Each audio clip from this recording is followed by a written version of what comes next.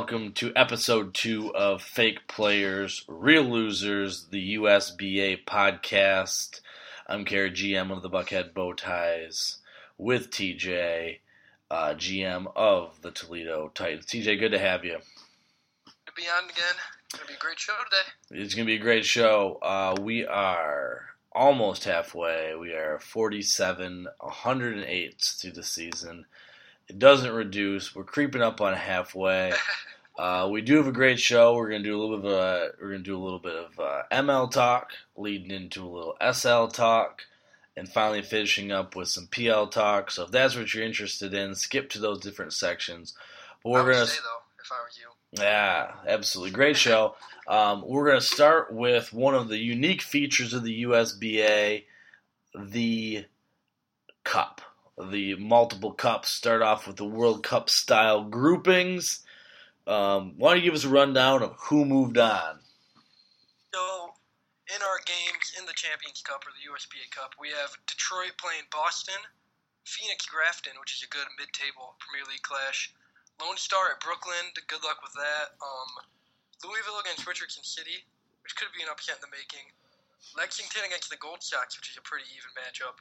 Columbus, California, should be Cali all the way. New Amsterdam, Buckhead, which I want to talk about a little more. That looks like a pretty even matchup. And then Philadelphia, 1776 against the Chicago Hawks, who made their run all the way to the Americana Cup final last year. Yeah, interesting. Some overall Cup stats. We had all 10 Premier League teams in the Upper Cup there, the USBA Cup. We are guaranteed to have a lower division team in the Elite Eight, at least, with the Chicago Hawks getting paired up with Philly. Doesn't look like this year that an ML team's going to make a run all the way to the finals. You know, this is the year that it would be probably the most difficult. I think Richardson City, the teams that are in here from the ML, Richardson City, Chicago, and Lone Star, I think maybe Richardson City could do it. I don't know about the Hawks. Well, we see Richardson City was able to sweep Lexington. Now Lexington's a bottom table PL club. But really, anything can happen over that 3-game set. Yeah, exactly. We've seen Thunder Bay, the famous Thunderstruck run, and the run last year. So, by Oakland, getting all the way to the championship game. But with the field so deep with Premier League clubs, you would really think that this would be the toughest year for an ML club to make the trip to the finals. Yeah. I definitely think the group system this year did what it intended to do, which was to give the Premier League teams an easier shot to get to the actual cup. But it also gave the lower teams a chance to upset, which I think a 10-6 ratio on Premier League teams to lower division teams is pretty good. Yeah, I think that's about right. And ideally, it'd be like 8-8, but this was also the first year. One slight change: the first round was seeded, World Cup style, where the ones are playing twos. I actually like that personally. I like that. I like that for the round of 16, and then I think a random draw after that's good, but I like it because it gives you a chance to, you want to win the groups, you can play an easier team. It definitely incentivizes that. There's also the monetary benefits. Winning the group, you pick up $3 million. Finishing second is $1 million. If you think about it, that buys you in the Premier League. That buys you about a league average player. And in the SL and the ML, $3 million can buy you an impact player. Exactly. And just good now with the cash, freedom, and flexibility. Opens it up for you to do some different things. So, okay, Kerry, I want you to pick each of these games. All right. As soon as I say them, off the top of your head. Okay, Detroit, Brooklyn. Detroit, Boston. Detroit, Boston. We're going Boston. Phoenix, Grafton. Grafton. Lone Star, Brooklyn. Brooklyn. Louisville, Richardson City. Richardson City. That's my upset. That's my 15-2. The Dance of Cinderella. Lexington, Chicago. Chicago. Columbus, California. Cali. New Amsterdam, Buckhead. I think it goes 3, but I think I take it.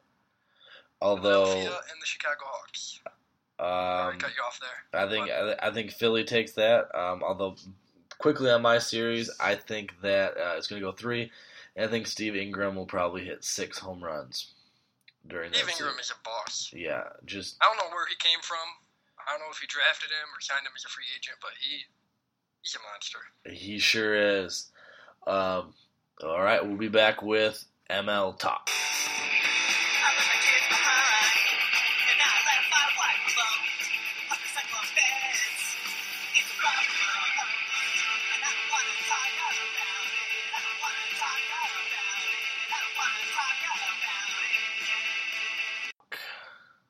PRL. We're doing some ML talk here. We have Imran, the manager of the Richardson City Club. Just moved from snowy Montreal down to sunny Texas. Imran, good to have you on the podcast. Thanks for having me, TJ is going to run down the ML table here, and then we're going to get into just talk to Imran a little bit. Well, the ML place I'm very familiar with starts out with the Wizarding AC Ravenclaws coming out of nowhere. They've been 8-2 in their last 10. They're 27-18, one game up on Thunder Bay, who's been up there pretty much all year. They're a game up on Oakland, which has come out of nowhere as well. Their offense has just been incredible. Following them is Richardson City. Then you have the SC Storm, Chicago Hawks, Lone Star, Capital District, Jacksonville, all in that big group in the middle. They're all about 3. The last team, Jacksonville, is only 3 games back from the 5th place team, the SC Storm. Then at the bottom you have Houston, Kansas City, and then Panama City, which is wrapping up its 3rd or 4th year at the bottom of the ML table. But they got a manager. They do. almost swept Thunder Bay today. Wow. Yeah. I mean, they dominated. Like, Thunder Bay came back in the final game of the 9th inning. That's how they got the one game. So Imran, you found your club in the ML after a tough relegation series loss to Atlanta last year. Although I'm sure it was a tough loss for you. It was to Orlando City. Sorry, Orlando. Maybe make Reed mad. Come on. Maybe it may be the best thing for your club overall. So what have you found? I guess as you went down to the ML, what are some things that you're seeing down there that maybe people might be missing that are just tuning in for to watch the PL Sim? Well, I picked up a guy in free agency called Julio Moran, and he was a player in the PL, and he's been just lights out, the second baseman, and that was a huge hole for me because I had to let Peter Davidson go. And he's only making $2 million a year. Yeah, $358. Yeah, and he's got a 9 contact rating in the Civil League. That's huge, and that's where you, being an active manager, can really clean up in the ML, just because the bar is lower for these players to cross. And I feel like I can develop my players faster because, I mean, when they're called up, it's against lesser competition, and I can push them harder. And therefore, my plan is within 2 years to be in the Silver League. At least be mid-table in the Silver League. So if I develop my young players like Eller, they're ready to go in the Silver League, I don't want to come back here again, Yeah, that was how I felt. Once you leave, you really don't want to backslide on that. But like you said, in the ML, you have a plan. And that's something that hasn't always been true. We really have a good quality group of managers at that level now where you'll see some better trades. You could possibly see some loans. And the double promotion has been done twice. Isn't impossible. We've seen teams get up out of the ML, and there's no reason why the Thundercats can't be that club going forward. And in terms of the standings, it's going to be revolving door. In the top 5, it's just going to be 'Cause it's Menards League shenanigans. That's what it is. Exactly. And then one thing I really do like about the ML is it has just a little bit different twist, allowing the top 5 to get in the playoffs. You can really see a team slide in there, slide up to the SL that may not even exactly what Norfolk did. May not even be a quality club. Exactly right. Right. They upset Oakland, who gave me a run for my money last year. They up the fun fact, the number 2 seed or the second place team has been upset 2 out of the 3 years, I think, in the first round of the playoffs by the number 5 club. Well, that's It interesting. happens all the time, yeah. I was upset by the Chicago Hawks in 2016, and last year Oakland got beat by Norfolk, who ended up winning the promotion playoffs. So it happens all the time. You just got to slide in there. You just need to take it to the dance, and especially if you're a club with some younger players and you run your budget real low and happen to hit the lottery ticket that is the ML playoffs, you can really do some things. And yeah, that's my plan too, is to keep the budget low. Like, I'm projected after next year to only have $20 million, and so that will give me a good amount to work with. Yeah, and that includes Eller's huge extension I just signed. I just signed him 10 years, $41 million. Get it out of the way, and it might be too early. It might be a little risky, but it doesn't affect me for a year or so. The only thing I can see going wrong with Eller is him striking out a lot, but that hasn't happened yet, and he's already been up for a couple sims. He's been tearing it up. Yeah, because his power is so dangerous, they try not to give him pitches to hit, I guess. And you talk about risk. As an ML club, you can't be risk averse. To get to the promised land, you really do have to take some gambles. If you are too conservative, you're just going to keep treading water, just getting that revolving door between leagues. I mean, that's something with my own club that I'm struggling with, is how do you establish identity in the PL, and how do you make a foothold, or is it every 4th year you go down to the SL? And the same thing happens at the lower divisions. You have to make those impact trades, impact signings to do some damage. And I'm okay with sticking around here for at least another year because, hey, I mean, I'm probably gonna get a budget increase anyway, so it's gonna be what? Just by name, you're getting promoted, but I want to keep building down here, so I'll be ready to go in the Silver League. And that's a great point. And I wanted to get into kind of what you've done with the club. This is your 2nd season, correct? Yeah. Took over the Montreal Rivermen and moved them south and west back to baseball country. Wouldn't be the first time Montreal has lost their team. So if you could get into a little bit of why you moved, where the name Thundercats comes from, just a little bit about the club's history and your impact on it. Where is Richardson City exactly? Dallas? Richardson, I think you said? Yeah, it's a small suburb in Dallas. I like how this league has a lot of the suburbs. It's kind of random, but Grafton is a random suburb, Buckhead's a random suburb, Richardson City's a random suburb. That's the cool name, and it fits with the dynamic of the soccerness of the league. Yeah, I like it personally. And now, do you currently live in Richardson City? No. Okay. But Dallas, so it's like, within the area.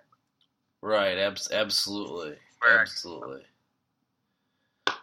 And you now moving. Yeah. So I decided to move them to Texas because we needed a brand new start, and as soon as I got in there, I just burned the whole thing down.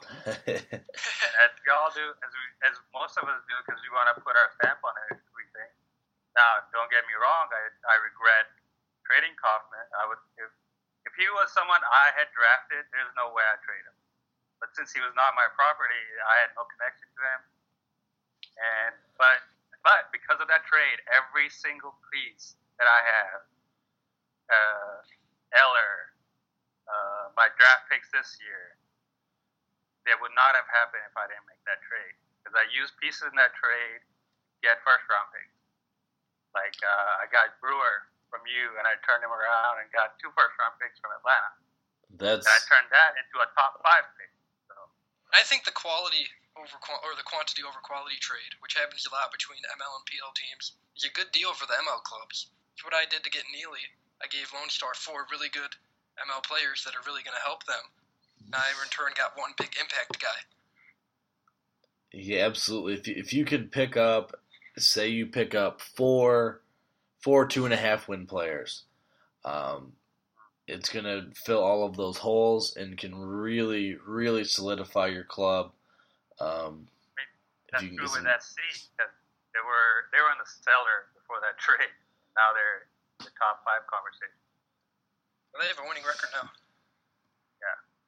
So the next question, and you've kind of touched on it as we've talked here about the table, but specifically with your club and your plan going forward, I know you want to keep the budget in check, but for those of us who maybe not pay attention to the ML quite as much, your club, what is your plan going forward? Maybe 3, 4, 5 season plan. A little bit of your philosophy on team building.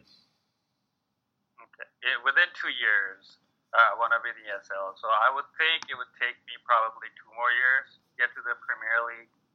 And it all depends on how good the drafts are. Because if I cannot choose high-quality Premier League players, there's no way for me to be a Premier League quality team. Because I can't afford to outbid anybody in free agency. Nor would I want to, because I don't think that's the way to win, unless you're California, of course. Right, and that's no, absolutely. I agree exactly what you said. With the draft is so important for the ML, because that's where you're going to get your legendary players from, and we've seen teams that have made quick ascents where if you take a college guy, who's pretty solid. That guy can still be playing on your team. He can start immediately, but he can also be an impact player for you in the Premier League. If you make that ascension, that's something that didn't quite happen before, but I definitely believe is a viable strategy for team building. So big question here. Before you get off, I need to know what is your. I'll ask for just one. Who's your ML winner this year? It's probably gonna be Thunder Bay. I think Wizarding is overperforming right now, and I actually checked the records for both my club and Thunder Bay, and it's not very good for this month. Thunder Bay has been 13 and 11. I've been in like 11 and 12 this month. So we're both slumping. I think Thunder Bay is way too loaded not to win. Although I would put Oakland in that conversation as well, because they're just that team that they're so well run. If I were to give a draft grade, I would have given Oakland an A+ for this last draft. Yeah, it's interesting you said that too, because their manager is not active on Slack very often or ever, but they make very savvy moves. He has some nice players. They make that catcher, he was the number 1-1 before they switched out. Yeah. Chandler Bailey. He's a stud. Even in this kind of weak draft, at about 15 and 17, he chose a guy, I think his name is Carlos Hernandez, the second baseman, and he has like a 10-eye. He has like a 5 contact and a 10-eye, something like that. And I think that kind of player could probably play in the Premier League, because even if he doesn't hit for high contact, he's always going to be valuable because of his discipline. I also think something else is you're finally seeing the end of Thunder Bay's little build-up. They were not very good in 2015 or 2016 or last year, but they got all those draft picks and they drafted well. And you're seeing all of that come to fruition this year. And again, following the whole building from within system, and he's got a loaded system, so he's going to be pretty good. I think he'll be really good in the Silver League long term too. This may be a dumb question, but what is Smith doing? Does he have Smith up? Smith is in 350 right now. Jeez. Yeah, he's tearing it up. He's going to get an extension like Eller got pretty soon, I would imagine. Yeah, he's hitting 348. Yeah. 48, 383, 49, batting third for them. Yeah, you know what he needs to do? He needs to sign him to an extension. Just turned 20 2 days ago. He needs to sign him to an extension before we switch over to 16. Here's a question for you. Okay, here's a question for you. Me and Reed were discussing this last night. Who would you rather have, Eller or Moran? Interesting question. I think Moran is more balanced offensively, but I don't know if he'll ever be a decent defender. Eller could actually be decent, at least above average. Yeah. His power is something unheard of. You're talking about the ceiling for both players. Eller can be like a 50 home run player a year. Yeah.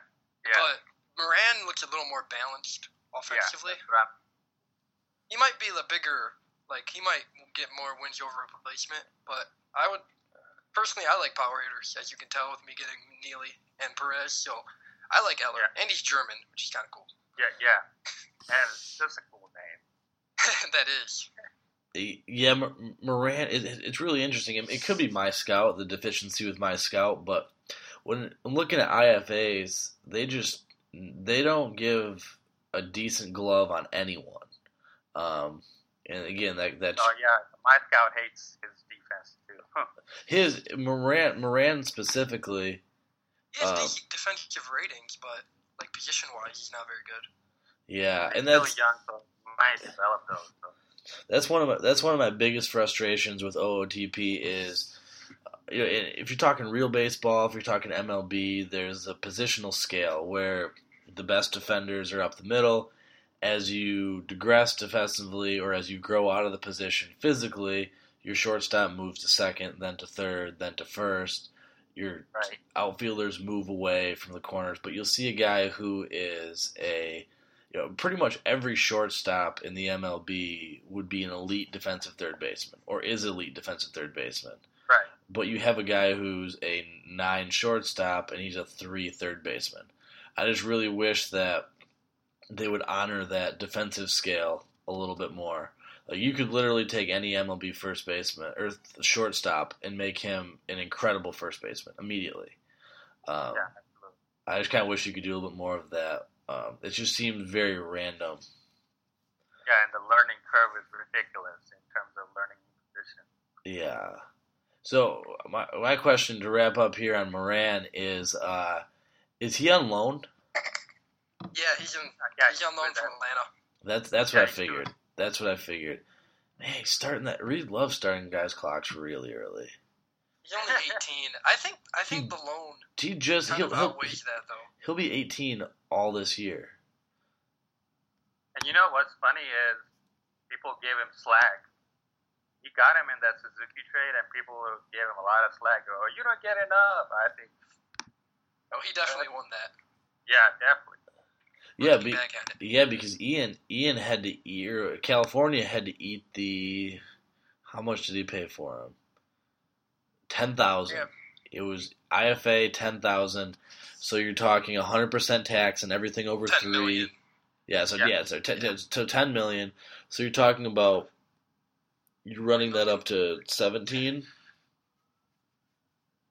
lot of money. Yeah, but it's gonna be worth it if he pans out like he looks like he will. Yeah, and he's locked up till. The thing is, he's only locked up to 28, so he's going to sign 2 huge contracts. Yeah, he's locked up for more than Eller is. Yeah, he might not be. 10 years, $60 million. I like him. I think he'll be a good player. Yeah, it'll be interesting. He's not going to totally max out his potential, but he already has 11 gap power, and he's my age. Yeah, he's a year older than me. If that discipline, my scout has a discipline at 1. Current 6 potential. Yeah, the thing is, Eller has a discipline at 1, and he's doing fine. But they're getting walked. They're both getting walked somehow. Yeah, and they're just putting the bat on everything. Well, Imran, appreciate you having on. Appreciate having you on. Come talk about the ML, and good luck to your Thundercats the rest of the season. All right, good luck to your Buckcats. Thank you.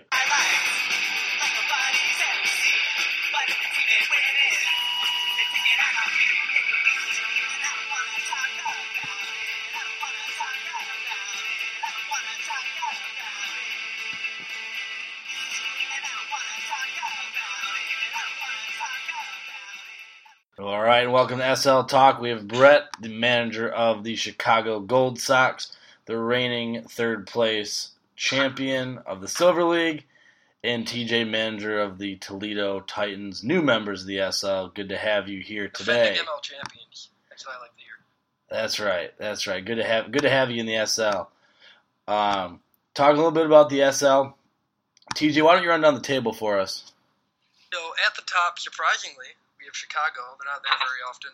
They're 2 up on Toledo, 29-16, followed by AC Casey, who's just been on an absolute tear, 9-1 in their last 10 games.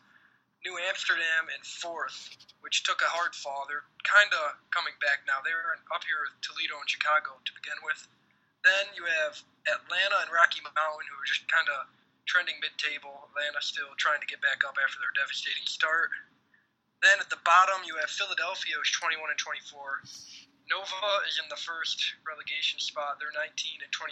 Hartford would be playing them right now if the season ended today in that relegation series. And then Norfolk is just 12-33, 2-8 in their last 10. Not very good so far. So, Brett, my question is, looking at the table, where do you draw the line? Where do you think the line falls between the teams that actually are contenders to make that top 3 and teams that are just playing out the string? Well, I think Toledo's had a couple games that have just run really well for them. I think they took the most recent series from me. One of them. And I think, I don't know, I see New Amsterdam running under. I think they're running underperformance a little bit. I think Atlanta should be doing a little bit worse. I mean, it's hard to say from my point of view just because I've been crushing everybody for the most part. So, I think Norfolk is definitely supposed to be down there. Nova's pretty weak. Philly's scrappy. I think everyone's just about sitting where they should be, with the exception of, I just think Toledo's overperforming a little bit, but everywhere else, I think it's just about right. Yeah, there's definitely that line. I think with top 4 or 5. I think your promoted teams are going to come out of the teams that are top 4 on the table right now. I just don't think Atlanta has enough to make the push. Could be NA sneak in there, but even though, like you said, Toledo with TJ with your Pythagorean record, maybe have been fortunate early, but I can't see a way that you don't stay in the top 3 unless you face some serious injury problems. Yeah, I've definitely been lucky early, even though the last game I had 17 hits and got 6 runs and lost by 1, but that was a outlier. The team lives off home runs. It's pretty much all Perez and Neely that powers the entire offense, and the pitching staff is kind of sketchy, so power hitters go cold. So when that happens, I think I'll take a plunge, but I think I can definitely get at least the 3rd spot. Have a coin flip shot going into the Premier League. Yeah, and that would be huge. See what you could do at the highest level of the USBA. Speaking of Perez, I have the leaderboard page up right now. Perez is really good candidate. If season ended today, we sent out the award ballots. I think Perez would get a lot of votes up there. Same with Brett, your player. Ballard is definitely at the top. Who do you see leading that charge? You've got Perez, and he's leading in average, OPS, weighted on base, wins above replacement. Really doing some nice things for you in the SL. Yeah, I think it's going to be Perez just because people like home run hitters. I think he's been hitting pretty. Yeah. I mean, people like a little more power, and I just don't think Ballard's going to get it unless he goes like nuts and bats like 400. So, and even the game votes, like some of the like hitters for June and even the pitchers for June were a little, well, we won't talk about pitchers, but the hitters I think were just favoring more power. So I think Perez is going to take it down. I would love for Perez to take it down. But if you look at the home run and the RBI right now, all year it's been between Michael Neely, my first baseman, and Nate Cakes, the young shortstop / third baseman for Atlanta. Right. And then out of nowhere comes David Verhove, Rocky Mountain center fielder. He has 19 home runs, 2 more than Neely. He has the lead, and 44 RBI. I don't think he keeps it up, but it's just he's been on a tear recently for Rocky Mountain, who just got a manager a couple days ago, I think. Yeah, and it looks like for Holy, his batting average of balls in play is pretty damn high. So I don't see that. I don't see him running as hot. Whereas Neely's looks a little more standard. And let's see, Perez. I mean, his is hot. Oh God, his is 4.11. So I think he's running hotter than the sun with that. And let's look at Ballard. He's running 406, so I mean, maybe just because they're that good, but that's pretty high, so I don't know how sustainable that is. But I mean, if you look at someone like John Hill, who was similar to Ballard, let's see what his was. Yeah, see, he averaged 355, so that's like the best contact hitter, thus far in the game ever. And I think you've got 2 people running pretty hot, so including for Holy. So maybe it goes to Neely then if he spikes up a little bit, because he's about at 300 on his batting ball in play average. So yeah, I don't know. We'll see. Well, what kills Neely is he's a first baseman, so the offensive bar to climb is really high. He's not a good first baseman of that either. Yeah, offensively. that really makes it tough. I like Ballard just as a long-time USBA man. Just the fact that he's the identical twin of John Hill, Literally, who's 21 years old. Who's the most absurd player ever in USBA? I think it might come down to the whole Mike Trout versus Miguel Cabrera, first baseman, who has an amazing traditional stacks. And then you have Ballard, who's a good defender, right? Who has can hit 34 stolen bases in that's very 5 underrated games. too. Yeah, That's it's insane. what? I mean, granted, he's getting caught every third and stolen base, but I mean, 66. I mean, sustainable, even 50% chance to gain a base. That's pretty sick. Yeah, he does it all the time. Yeah, I'm a sucker for the up the middle talent. The fact that he plays short is extremely valuable for you because there are very few. He may be the best shortstop in all of the USBA. I wouldn't be surprised. He's got some great defensive ratings. I can't think of, and I'm looking right now. Pretty much, there's him. There's Bill Chambers from Boston. There's David Martinez, who he's my shortstop. He's probably a step below them offensively, at least. Yeah, and defensively, he's up there. Old Gonzalo Lopez just coming up from tearing up the ML and the SL. Mad Dog Cabrera too, from Lexington. Juan Cabrera, I think his actual name is. He was getting PL at bats when he was like 18, I think. Yeah, just a lot of young, good up the middle talent in this game. Yeah, we haven't always had that, especially from the shortstop. So the last SL topic I want to cover is the possibility of USBA first as we move on in league history. Every year we have less and less firsts, but they tend to mean a little bit more. Hartford, in a world of hurt, a chance to be double relegated from a club that finished second in the inaugural year of the USBA to possibly falling all the way down to the ML. What do you think about their chances to do that? Well, formerly San Diego, they actually tied first in the playoffs. They got the bye and then took down against Detroit in 6, I think. To see them fall, I mean, they had some pretty bloated contracts. Their pitching, I mean, their staff is just miserable.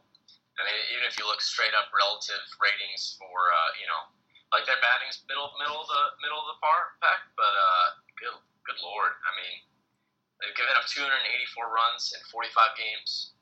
Their starter ERA 6.06, bullpen 5.3, some very terrible defensive stats, 9th in the league. I mean, there's just a lot of stuff that's not going well for them, and they've got no money, so they can't even fix it. They're in the hole $50 million in cash, and they've got the 9th payroll in the Silver League. So I think you're seeing the and I know why it happened, but it's a lot of bad contracts got offered in 2014, and out of desperation, and that was still a time when teams teams were trying to grasp players. We were still trying to seed the league with free agents. So I think you're seeing the back end of that with the team just utterly plummeting to the bottom. With the only positive being they're going to get a bunch of first round picks for the next couple of years. Yeah, it's really interesting you said that too with the cash, and now that the slight financial adjustment that you made at the beginning of the 2018 season makes that more relevant. Your decisions now follow you for several seasons in a way that they didn't quite do that before. Now that you opened up all the cash at hand, and that's something that you and I personally had been in favor of from the beginning. It just it rewards better decisions. It rewards long-term thinking, and it should. We weren't seeing teams, and again, it was a small sample, but we weren't seeing teams that offered bad contracts crushed like they should have been if things went wrong. And Hartford could be the test case number 1 for that, and then Lexington has a good chance to be test case number 2 for that. And then California down the road could be 3. Now, difference is California could take home some hardware. Right. But and just I know you know more about that specifically with the adjustments that you made. But Brett, how do you see that affecting the league long term? With instead of just having the cash that your owner says you can have, you have access to the entire financial backing of your club. Well, I think for situations like this, obviously teams like this where they take a nosedive is going to be hard for new managers to take on. It looks like Timmy's going to stick around, though, which is awesome. So, yeah, I mean, it's something fault. It's the fault of the guy before him who made that terrible Jesus Cantu deal and so on. Yeah, so, I mean, there was the manager before him, and then, like I said, from when Adrian and I had, Adrian had him, and the backstory was, I literally remember sitting down in my old apartment and exporting the contract extensions for all the older players from the season 1. And because I was operating on 2, I must not have imported when I went back to my desktop. So then, I didn't see that team didn't have their extensions until after they had all left. So it was like a team went from, it was like just a fire sale, but on accident. So then it was a scramble to get a team together and stay up in the Premier League. And that happened for a little bit, and now you're still seeing the back end of it. Plus, I'm terrible at offering contracts, so there's that. But as far as the cash is concerned, I mean, like I said, it's going to be hard for new teams. Also, it's going to be more interesting for new players. Oh, well, if I manage my money well, I mean, I think it allows people to stretch a little bit more, but I also think that we're going to see a lot of back-end stuff in the future. Like you mentioned, California potentially down the road. Lexington with some pitchers with $20 million contracts with one stuff now. Nova was kind of the first test case with Don Brown, but they've still done kind of okay. And even me, I've got a couple bad contracts in there. I'm just fortunate enough to have a good farm team or, small guys. So I think in a few seasons you're going to see some current teams even now that are really pushing their cash close, that you're going to see them struggle. Like Atlanta, case in point, that trade that didn't go through because of budget. Granted, they've got $9 million in cash, so they can offer like $7 or $8 million in free agents because cash is open. But their projected budget room is like -40. So because 15 still doesn't properly project out money as well as it does in 16, it seems, you're going to run into the situation where people are going to ride that thin with a negative budget, and then they're going to pay for it in a few years. So you're going to see more teams hurt. I think another big part of it is going to be when you're promoted, what you do with that cash that you get when you're promoted. Yes, because like me, huge. In my situation, there's a few good free agents this year, but nothing I really wanted to spend all my money on. So I tried to hold back. Now, if I would go from like the Silver League this year and get promoted somehow, and go up to the Premier League, I would have to spend a ton of money, or else I would just get destroyed. But if you manage it well, you could put yourself in great financial situations for years to come, and then you can all push it in one time and go for it all. Yeah, and that's kind of what Brett and I have been talking about from the beginning. It just makes the decisions, the day-to-day decisions of running the club even more important. Just adds to the experience, and it reflects the GM even more. And you can really put your stamp on it. It's not just, oh, I signed a bunch of guys and this worked out. There are no guys to sign. So you really have to making those small deals and then having an active GM base so new GMs aren't completely fleeced is definitely going to be a positive all around, just from maintaining competitive balance as well as the overall league experience. And an example of one of those small deals is me getting Sherman Davis from Buckhead for like $1 million in cash, and he's not going to be a good Premier League player, but he was a really good ML player, almost won a batting title, and he's been decent for the Silver League. So those are the kind of deals that you need to make in order to go up from the ML to the SL and actually be competitive. Right, and that's where if you're an ML manager, or even SL manager to a lot of the extent, if you're paying attention, you can really have those guys that are completely available. You just need to put in the time to figure out where they're at. And that's where I think having the amount of people on Slack that we do will really allow those ML managers that choose to pick up those guys, because being a PL club, I had no problem giving those guys away. Just I knew that they weren't going to clear that bar to ever become an Impact PL player. Exactly. So I had no problem kicking them to the curb. Like there's some players like that in AAA teams as well in the Premier League. I know Boston has some good ML players that if the ML teams gave them a decent offer, which could happen or could not happen, but still, there's a lot of hidden talent for the. You've also got the trend of I think right after, because I did a couple big trades that took advantage of the cash situation, but you've got more cash going in trades to cover big contracts. And, I mean, I used it in 2 trades to get rid of 2 contracts that were not favorable for me. And, I spent $40 million on those trades. In the long run, I'm saving money, clearly, But the better thing is it's still kind of a mutual beneficial thing because the other team does benefit from that player. But, they get cash, but, maybe in the long run they get hurt, or maybe they don't because the player still is fine. But you're able to use that cash now to your advantage, especially if you've planned well and saved up the 50-some million that I had saved up. Yeah, I think that's extremely important just because you really do have more freedom and you're not constrained by the owner, which I really like.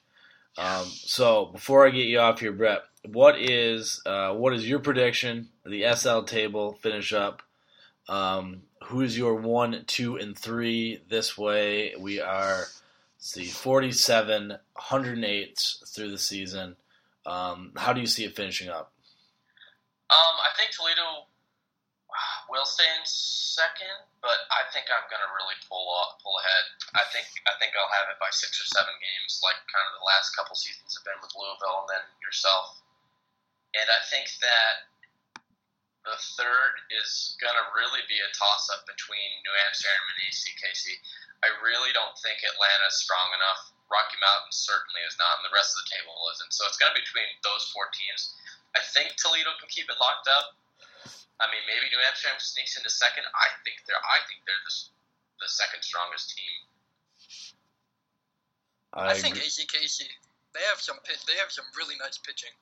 Ortega, a really nice deal for them. All right, it'll come down to it. You heard it here first. You're the Gold Sox. He's calling it. Brett's going to reclaim his rightful throne at the bottom of the PL next season. Brett, great having you on. Thanks, Terry. All right, and welcome back to FPRL. TJ is with me still, and we're going to finish up with a rundown of the Premier League. Take us to the table. So, 9-1 in their last 10 games. The magic number is already 59 for Brooklyn. They're 36-9, most wins out of any team in any league at the moment. And tied for second, are the Boston Patriots and the California Ocean Liners, which injuries with both of those teams. See how Madden plays out. And then after that top 3, you just have this big group. Last place is only 10 back from 4th place. In 4th, you have Grafton, who is the only other team that has a winning record other than the top 3. Then you have Phoenix, the Louisville Slugs, Buckhead, Lexington, who is in the relegation zone right now, tied with the Bowties, Detroit, and Columbus all the way down there at the bottom. Yeah, absolutely. So the top three there really seem to be breaking away, kind of leaving Grafton in the dust. You've got Brooklyn with 36, Boston and California tied with 31 wins. Um, do you think anyone's going to catch that top three? No, after Grafton traded Ryan Davis, which I think was a pretty even deal both ways, but I don't think Grafton catches him now. They're going to end up being 20 games up on whoever ends up in fourth place. Yeah, I agree. You look at California, that rotation is just ridiculous. I think it was the right time to move Ryan Davis, where Grafton can trade him at maximum potential. They were able to save some money. That contract would have really been a burden because you have a lot of guys coming due at once for them, a lot of talented guys that are aging. Boston is just Boston. Their offense is far and away the best in the PL. And then you've got Brooklyn's very balanced team. You've got your greatest of all time, Wilcox. Sears is killing it. The addition. What a God for the defense to be so good. They've only given up 93 runs. It's impressive. That starting pitching. You've got 1.60 ERA. Just right up and down that rotation. Elliott, Ortega, Ray, Kaufman, Hines. You got you have three guys under 2 ERA, and then two guys just a hair above 2. A total of 3 losses. Higher starting rotation. Yeah, so they're really shutting the door there, right away, and a great defense on top of that is striking out a lot of guys. Brooklyn doing some great things this season. So, leading us to our next topic. Brooklyn 80 wins? Is that crazy? The current PL record is 76. With 2016, the Boston Patriots won 76. Is 80? Is 85? Is it possible? I think it's a little bit out of the question. I mean, it's not totally gone, but I think Elliott's going to continue to do what he's doing. But I can't see Ryan Ray holding up with a 2.08 ERA entire season. Or Hines, he's going to have a little rookie slump eventually. You have to assume. I mean, he might not. He's a beast, but I think maybe they might break the record. Maybe 78, 79 wins. I think 80 to 85 is a little far-fetched. I would agree with that. They're playing 800 ball right now, so that puts them at, 82 wins over the course of the season. 80, just quick math, about 84. And I don't think they're going to keep on that pace, but the one thing that allows you to run off those streaks is your pitching. They have a lot of it. They've got a ton of it. And you wonder if they get 10, 15 games up on Boston, California, if they don't start to rest some guys, just to make sure they're sharp or to prevent injury going into the Premier League playoffs. So top of the table, kind of boring, but 5 through 10, pretty interesting. Bloodbath. You've got, to me, it breaks into two different sections. You've got Detroit and Columbus, I think are clearly the two worst clubs in the PL. Columbus kind of takes the hit of not having someone guiding them. The big question is, will Columbus break New Amsterdam's record? Can they win eight games for the rest of the year? Well, they have to get to 28. 28 is the magic number. 29 is the magic number for the worst PL club ever. Rising all the way up from the ML, just getting pounded. Detroit has pulled a Houdini act even to stay in the PL, now losing 6 straight. So I think that they stay at 9 and 10. I think Detroit finishes 9 and Columbus 10. But 8, 7, 6, 5 there. That group of 4 teams, which my bow ties firmly are placed in that battle. Very interesting. A lot of storylines there. You have some big clubs. We could see Kentucky some clubs are in that. Phoenix, which they just got a huge sweep. They did. Them at the top of that whole mess, because there's Phoenix with 22 wins, and then Louisville, Buckhead, and Lexington all have 19, 18, and 18. And you have, just to have Lexington and Louisville in the relegation conversation is pretty shocking. Especially after Louisville, they blew it up after their amazing run in 2016, I think it was. They went from promotion to champions. They did, which was an incredible run, probably the most incredible thing that's happened in the PL. Thunder Bay. There were some extenuating circumstances there. They exploited the attendance loophole at the time to give them a lot of extra cash. They made bank, didn't they? Yeah, well, they were averaging 84,000 people a game in the SL. That's an NFL game. Yeah. So really glad that loophole is closed, but you can't blame them for exploiting it at the time. But we could really see some teams. If Buckhead went down, it'd be no big deal. I'm basically running an NSL payroll right now, and I'm only getting cheaper.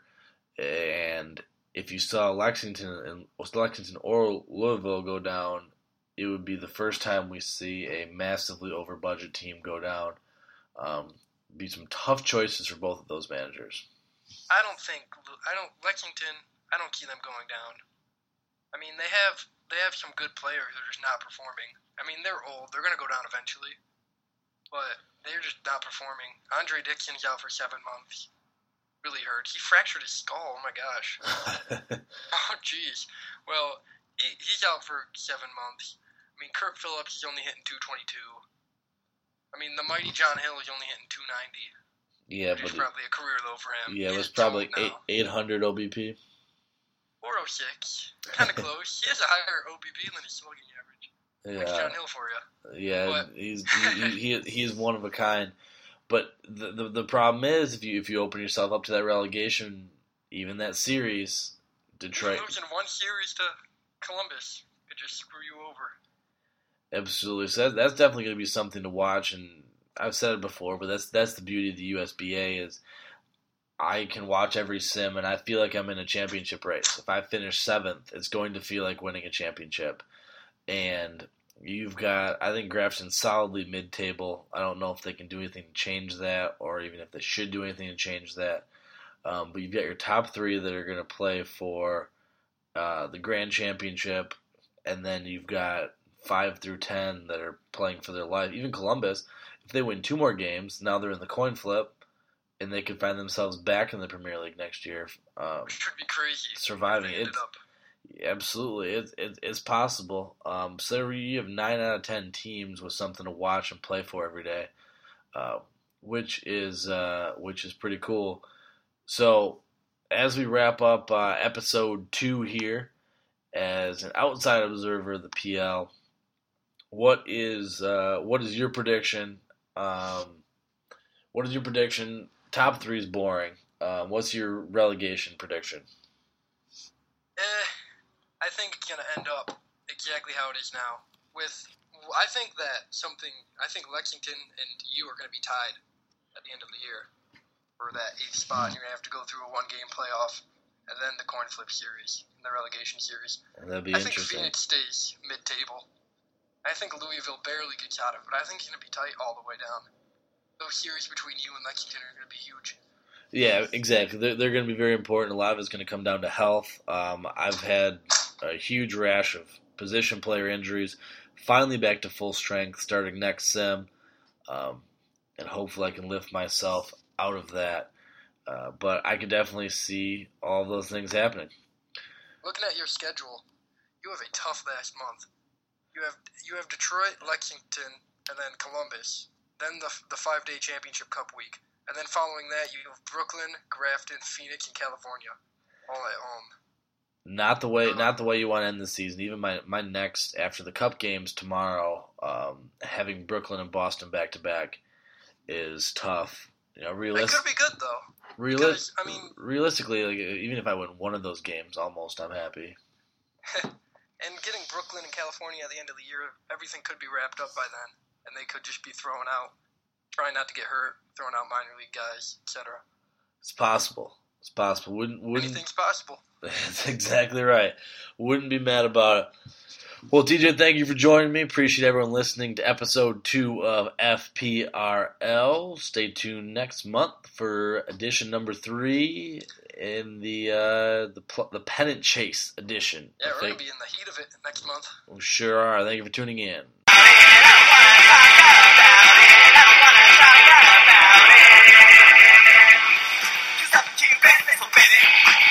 Just